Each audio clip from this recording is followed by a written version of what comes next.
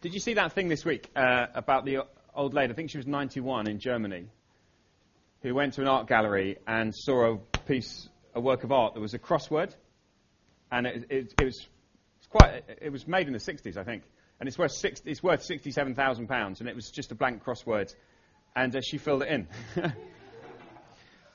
which is just terrific, and it's such a beautiful story, because actually the reality is that when we have questions, we want answers, right? And our world often says there are no answers. You have to leave things blank. But actually the Bible says, no, there really are answers that we can find and we can understand. And we may have all sorts of big questions. And we're going to tackle a big question today. Do you want me to just turn this off? Is this? Or what do you want me to do? I'll carry on. You sort it out. We're going to tackle a very big question this afternoon. Possibly one of the biggest questions that you could ever ask. This is the question. How can I be sure that I'm going to make it to heaven? How can I be sure that I will be in heaven when I die? Now, maybe there's some of you, you're a Christian, you're trusting Jesus, you know about Jesus, you know about the fact he died for you and that he's forgiven your sin. But how can you be sure you're going to make it to the end? Or maybe you're not a Christian. You're not sure what you think. You're not sure what you believe. You're not sure if there is a heaven or hell. How do you know? How do you know what's going to happen? And I'm going to read this last bit of Jude, and then we're going to think about it together, and particularly that question, how can I be sure that I will make it to heaven? We're going to read the last bit from verse 17. So Jude, verse 17. It says this: "But dear friends, remember what the apostles of our Lord Jesus Christ foretold. They said to you, in the last times there will be scoffers who will follow their own ungodly desires. These are the people who divide you, who follow mere natural instincts and do not have the Spirit." We were thinking about that last week. We were thinking about the fact that in this church that Jude is writing to, there were people coming in who were teaching stuff that wasn't right, teaching all kinds of lies. And Jude was writing to this church to say, don't listen to those lies. Verse 26. Verse 20. "But you, dear friends, by building yourselves up in your most holy faith and praying in the Holy Spirit, keep yourselves in God's love as you wait for the mercy of our Lord Jesus Christ to bring you to eternal life. Be merciful to those who doubt. Save others by snatching them from the fire. To others show mercy mixed with fear, hating even the clothing stained by corrupted flesh. To him who is able to keep you from stumbling and to present you before his glorious presence without fault and with great joy. To the only God our Saviour, be glory, majesty, power and authority through Jesus."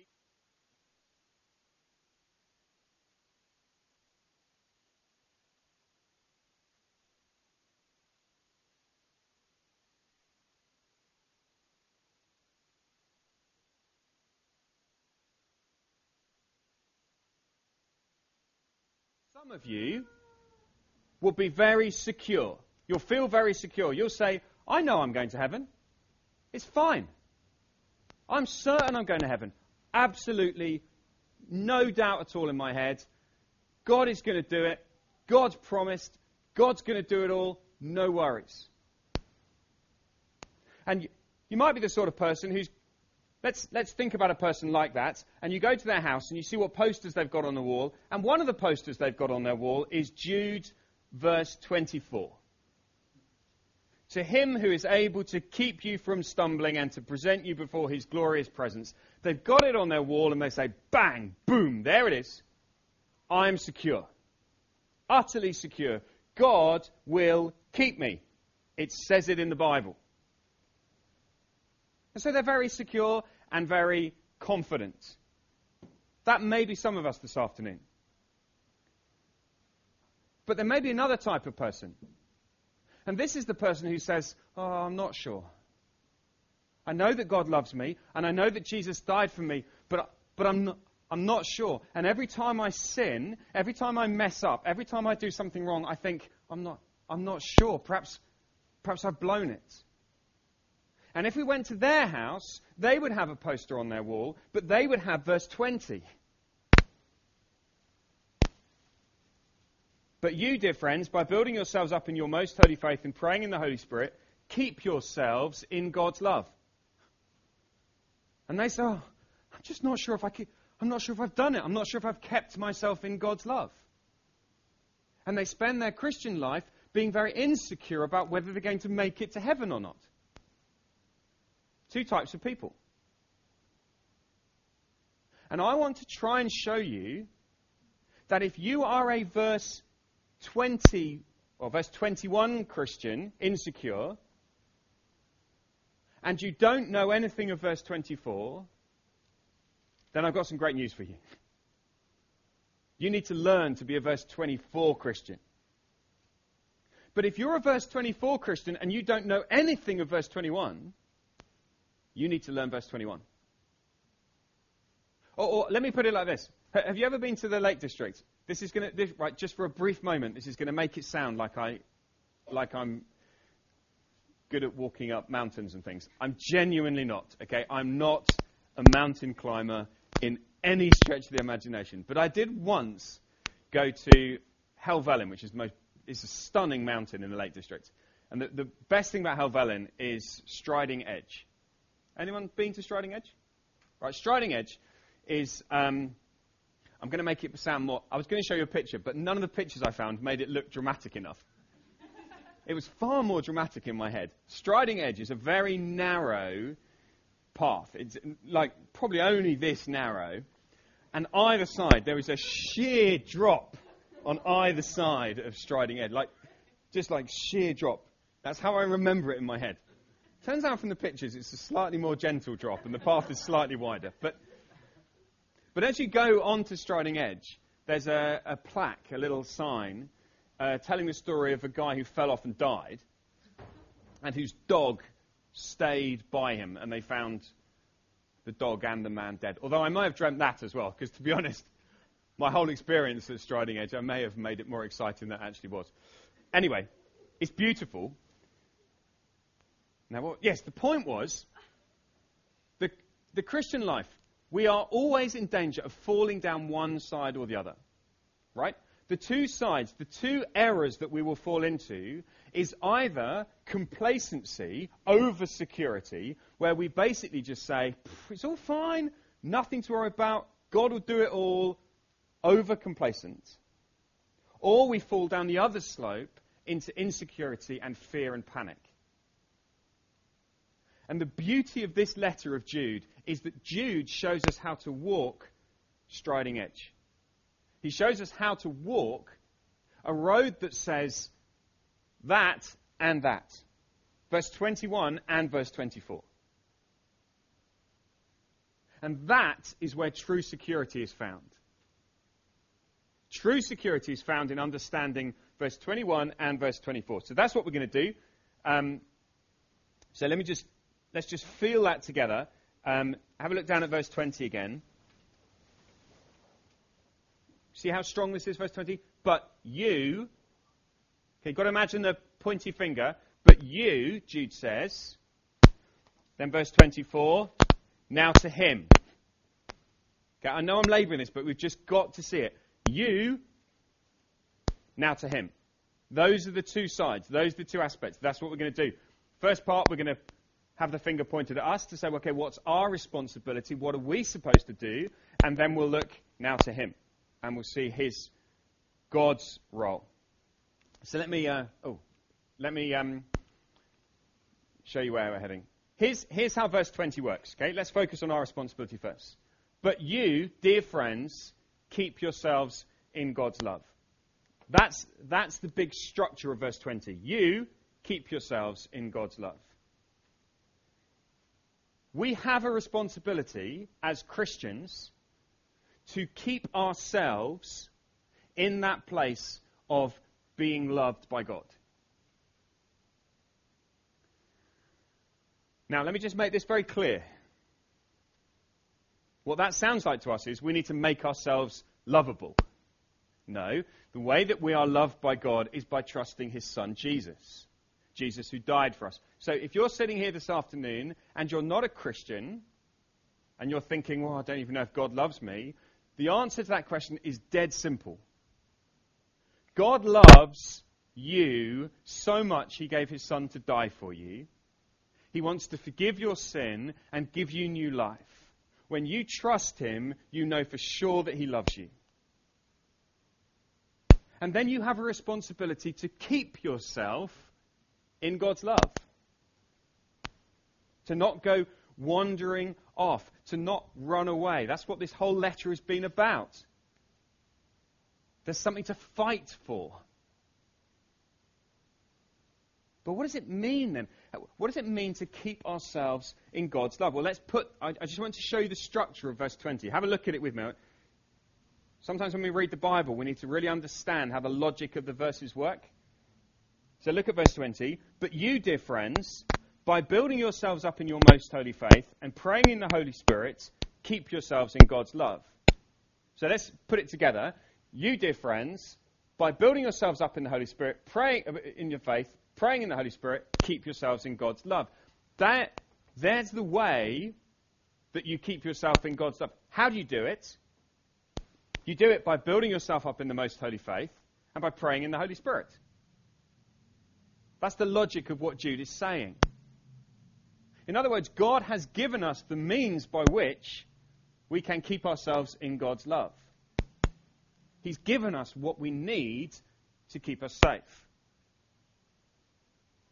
So let's think about those two means of grace, those two things that will keep us safe, that will keep us in God's love. Building yourselves up in the most holy faith. Well, what does that mean? Well, to build yourself up is a picture of getting stronger. It is a picture of growth, not a picture of standing still. And God has given us the means by which we grow. You know, loads of people go to the gym in order to try and build themselves up. Loads of people will take all sorts of supplements and protein shakes and things to build themselves up. The thing that they think will make them stronger.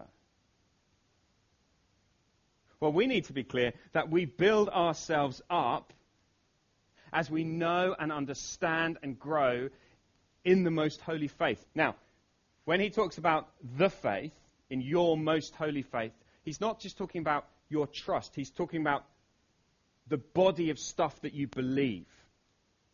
The faith. This is the faith. So if you just go back to verse 3, dear friends, although I was very eager to write to you about the salvation we share, I felt compelled to write and urge you to contend for the faith, which was once for all entrusted to God's holy people. In other words, there is a defined thing that we can call the faith that is a finished, once for all thing that has been given to God's people, and that is how you build yourself up. And that faith, that defined block of stuff, is recorded for us in the Bible, in God's Word. This is where we find the most holy faith. This is where we find what we're supposed to believe. In other words, God has given us this book in order to grow up, to build ourselves up. So if you like, this is the protein shake. Maybe. This is the protein shake for the Christian. This is what makes you strong. And so we have a responsibility to keep ourselves in God's love. If we're going to keep ourselves in God's love, that means we need this. And that is why coming to church, a big chunk of what we do at church is we get the Bible open. Because I get, right, that in some ways, Bible teaching is fairly hard work. I get that it's not, sometimes I remember hearing a preacher who was speaking at a conference, and they kept changing the lights on him, the different coloured lights. He was trying to preach, and they just kept changing all the lights on him. And it was this big conference centre, theatre thing. And he said, "What were you doing with the lights?" to the bloke at the end. And he said, "Well, I didn't know what to do for you. I just do what I always do for stand-up comedians." And I get that my job's not to entertain you. I'm not a stand-up comic. You know, it's not. Sometimes people go, "Oh, I found the preacher a bit boring today," or whatever. The point of Bible teaching is not that I go away having been entertained and having had a laugh. The point of Bible teaching is that I go away stronger. Now, the reality is, if you're going to get stronger, it always takes hard work. Going to the gym is not fun. If you think it's fun, there's something wrong with you. Now, I'm not saying that church should never be fun, but you understand there's hard work to be done. And it's not just Sundays. Reading the Bible for yourself, it's hard work. It's hard work to get out of bed and get the Bible open and read it. It's far easier to leave the Bible on the shelf, to pick up your phone and to check Facebook. Isn't it easier? Isn't it extraordinary that as soon as I begin to read the Bible, I begin to get so tired, drowsy. And I can put on a film and I can watch it for an hour and a half. Time flies by. It's fascinating, isn't it? But that is because there is a spiritual battle going on. And because this is what will help us to grow strong. And so here's part of our responsibility. God has given us His Word, the faith, in order to help us to grow. So we want to be a church that's committed to that. And it may be that you've never really read the Bible for yourself on your own. Well, why don't you have a start? Listen, don't go mad. Sometimes people go, "Oh yeah, great, I'm going to read the Bible in a week." No, you're not. Honestly, you're not. You're much better just to take something small. Okay, look, here's something easy, right? This is achievable for every single person here. You could learn verse 24 of Jude over the course of this week. And you could say it to yourself as you walk down the street, and you could encourage yourself, and you could get God's word in and build yourself up in the most holy faith. You could learn it. And don't come with your excuses you haven't got a good memory. You have. It's not that difficult. It just takes a bit of work. Just takes a bit of work. And if you're a very confident Christian, then perhaps you need to learn verse 21 and chew on that this week. Or if you've got a great memory, learn it all. But you see, chew it as you walk down the street. Now, to Him who's able. Chew on that. Enjoy it. So God's word, building yourself up in the holy faith. But it's not just reading, okay? Because we're not just kind of into some intellectual thing. We're also to be praying in the Holy Spirit. That is, we are to be people who are crying out to God for help. God's given us the Bible. He's given us prayer. He says, here are the two things that will make you strong. And yet, how often do we just kind of forget the Bible, forget about prayer, and bash on through the Christian life, and then go, man, it's so hard. And God's given us these things in order to keep us in His love. And we're to pray in the Spirit. Now, I don't think that means there's a type of prayer that's not in the Spirit, that this is some kind of special prayer that's different to other prayer. I believe actually all prayer is in the Spirit. Because the Bible says that as I pray, God the Holy Spirit helps me to pray. To pray in the Spirit is what prayer's about. I pray as the Spirit helps me to pray. So I wonder, how do you find praying? It's hard, isn't it? You turn to pray, and within 3 minutes, I'm so tired. Then you put the telly on, I'm awake again. It's weird, isn't it? But that's because there's a battle. And we have to contend there's something worth fighting for. That's what Jude is saying. Don't wave the white flag and go, it's too hard. Have a go. And so these two things go together. So, say you take verse 24 of Jude, and you're learning it. Well, now you've got something easy to pray. Heavenly Father, thank you that you're able to keep me from falling. Man, I'm going to fall without you. Father, I can feel how quickly I fall away from you. Father, please keep me from falling. I put all my trust in you. Oh, and I pray for Phil as well at church, because he's really having a hard time at the moment. Please, would you keep him from falling? Do you see how, actually, as we learn the Bible, it helps us to pray? We keep ourselves in God's love as we take these means of grace. So maybe this week, here's a simple thing you could do. Take verse 24, learn it and pray it. Pray in the Spirit. Allow the Holy Spirit to shape your praying. Allow the Holy Spirit to guide you as you pray. I don't mean that there's some kind of voice that will suddenly come, pray for Phil. I mean that as you go, you say, actually, yeah, Phil's really struggling. I want to pray. I'm not sure he's really struggling. I think he's quite happy, but I'm just using him as an example. But you see what I mean? This is part of our responsibility. Keep yourselves, keep yourselves, keep yourselves. And we keep ourselves as you wait. As you wait for the mercy of our Lord Jesus Christ to bring you to eternal life. You see it? You're waiting. Being a Christian is all about waiting. I don't know how you feel about waiting. This is not waiting like bus stop waiting, where you just sit and you waiting. This is waiting, doing stuff, getting on with life, waiting, future focused. The future changes everything. And then look at verse 22. This is interesting.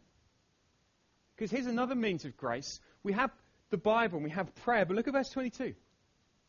How are we going to keep ourselves in God's love? This is our responsibility. How are we going to do it? Verse 22 and 23. We need one another.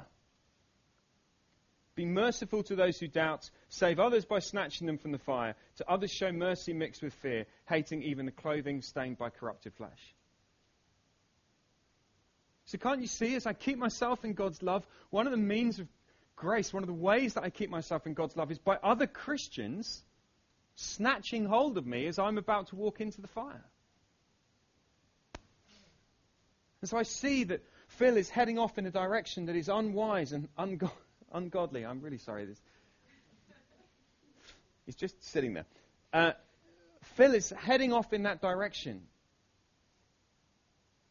Now, part of the grace of God is that He's put us around one another.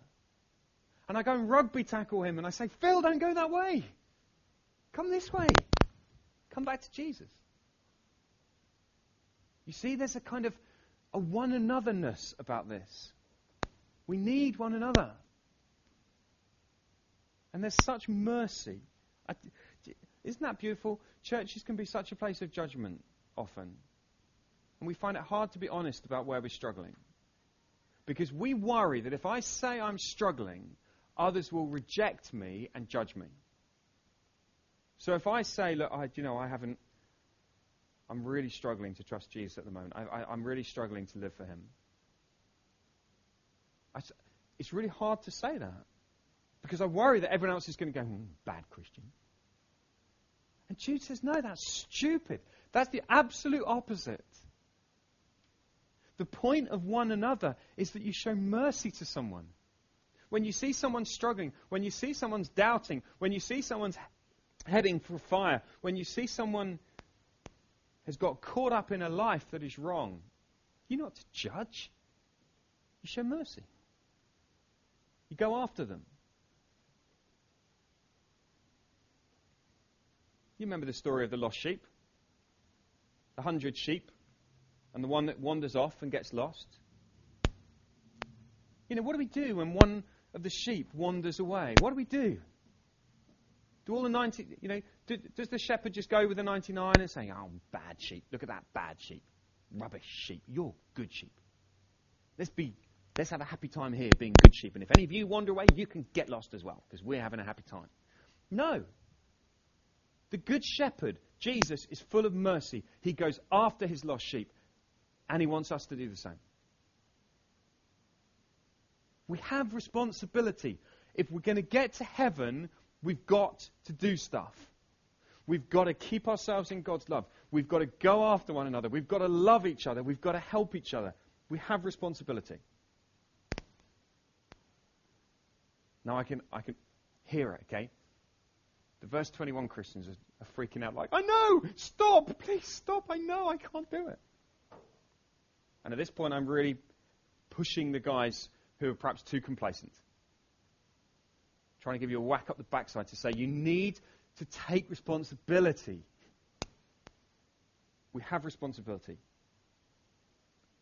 But verse 24 is true too. And so let's, in our last few minutes, let's look at the great hope at the end. Oh, no, not that.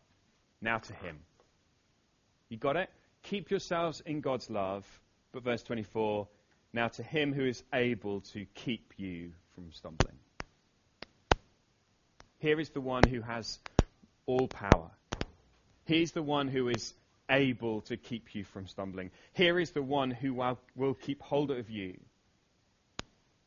And he will keep you until the day. Now, please hear this. If you're a Christian, please hear him talking to you right now. I will keep you until the day when I present you before the glorious presence of God. That's what God is promising you. If you're trusting him, he says, I will keep you. I love this language of presentation, isn't it? Don't you think that's an interesting picture? That, you know, once Phil has lived his life and he's died. It's not funny. Don't laugh. Sorry. Scrub that. Once Phil has lived his life and died, it's as if Jesus himself takes Phil into the presence of God and says, here he is. Here's Phil. Look, here he is, without fault and with great joy. Not kind of like, I'm really sorry, I'm a bit embarrassed about this one. This one was a bit of a loser, but we're going to try and sneak him in anyway. Do you see? Every single one of God's people will be brought into God's presence with a fanfare and with joy. And the angels of heaven will worship and delight and sing for joy. That is what he's keeping you for. And those two things are both true. If a parent is watching their kids playing cricket for the first time, and the kid is totally hopeless and cannot hit the ball, and they keep trying, but they keep missing, what does the parent do? The parent goes up behind the kid, puts their arms around them and takes hold of the cricket bat with him. And then together, they swing and they smack the ball. Who hit the ball? It's interesting, isn't it? See, in that moment, you could rightly say, you would say to the kid, wow, look at that! Look at how far you've hit it! Whereas actually, the bigger thing is true. That actually it was the parent who was really in control. And here is the beauty of what we're being told in this moment. We're being told, you need to pick up the cricket bat, people. You need to pick up your Bibles. You need to pray. You need to love one another. You need to have a swing. But you haven't got a hope of hitting the ball. But your Father will. And as you pick up the bat, he will put his arms around you, and together you will smack the ball into eternity. Do you see that? That's how it works. That's where true security is found. And that is why ultimately Jude finishes like this. To the only God our Saviour be glory, majesty, power and authority through Jesus Christ our Lord, before all ages, now and forevermore. Because ultimately, all the glory and power goes to him.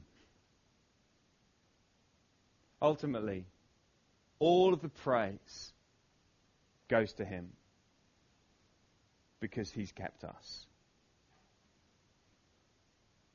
So how do we live lives that bring glory and honor to God? How do we live lives like that? We keep ourselves in his love and we say, you're going to keep me. So this week, I want you to hear those two. I want to keep you from falling off either side of striding edge and roly-polying to the bottom. I want to keep you from falling by showing you these two things are true. Keep yourself. God will keep you. And if you're not a Christian yet, then I want to say to you this afternoon, God is a great, great King. He has a wonderful future. And you need to trust him. You need to trust Jesus and start to walk this path and wait for Jesus, who one day will come and will bring us to eternal life. Why don't we pray together and let's take a moment just to think about some of these things.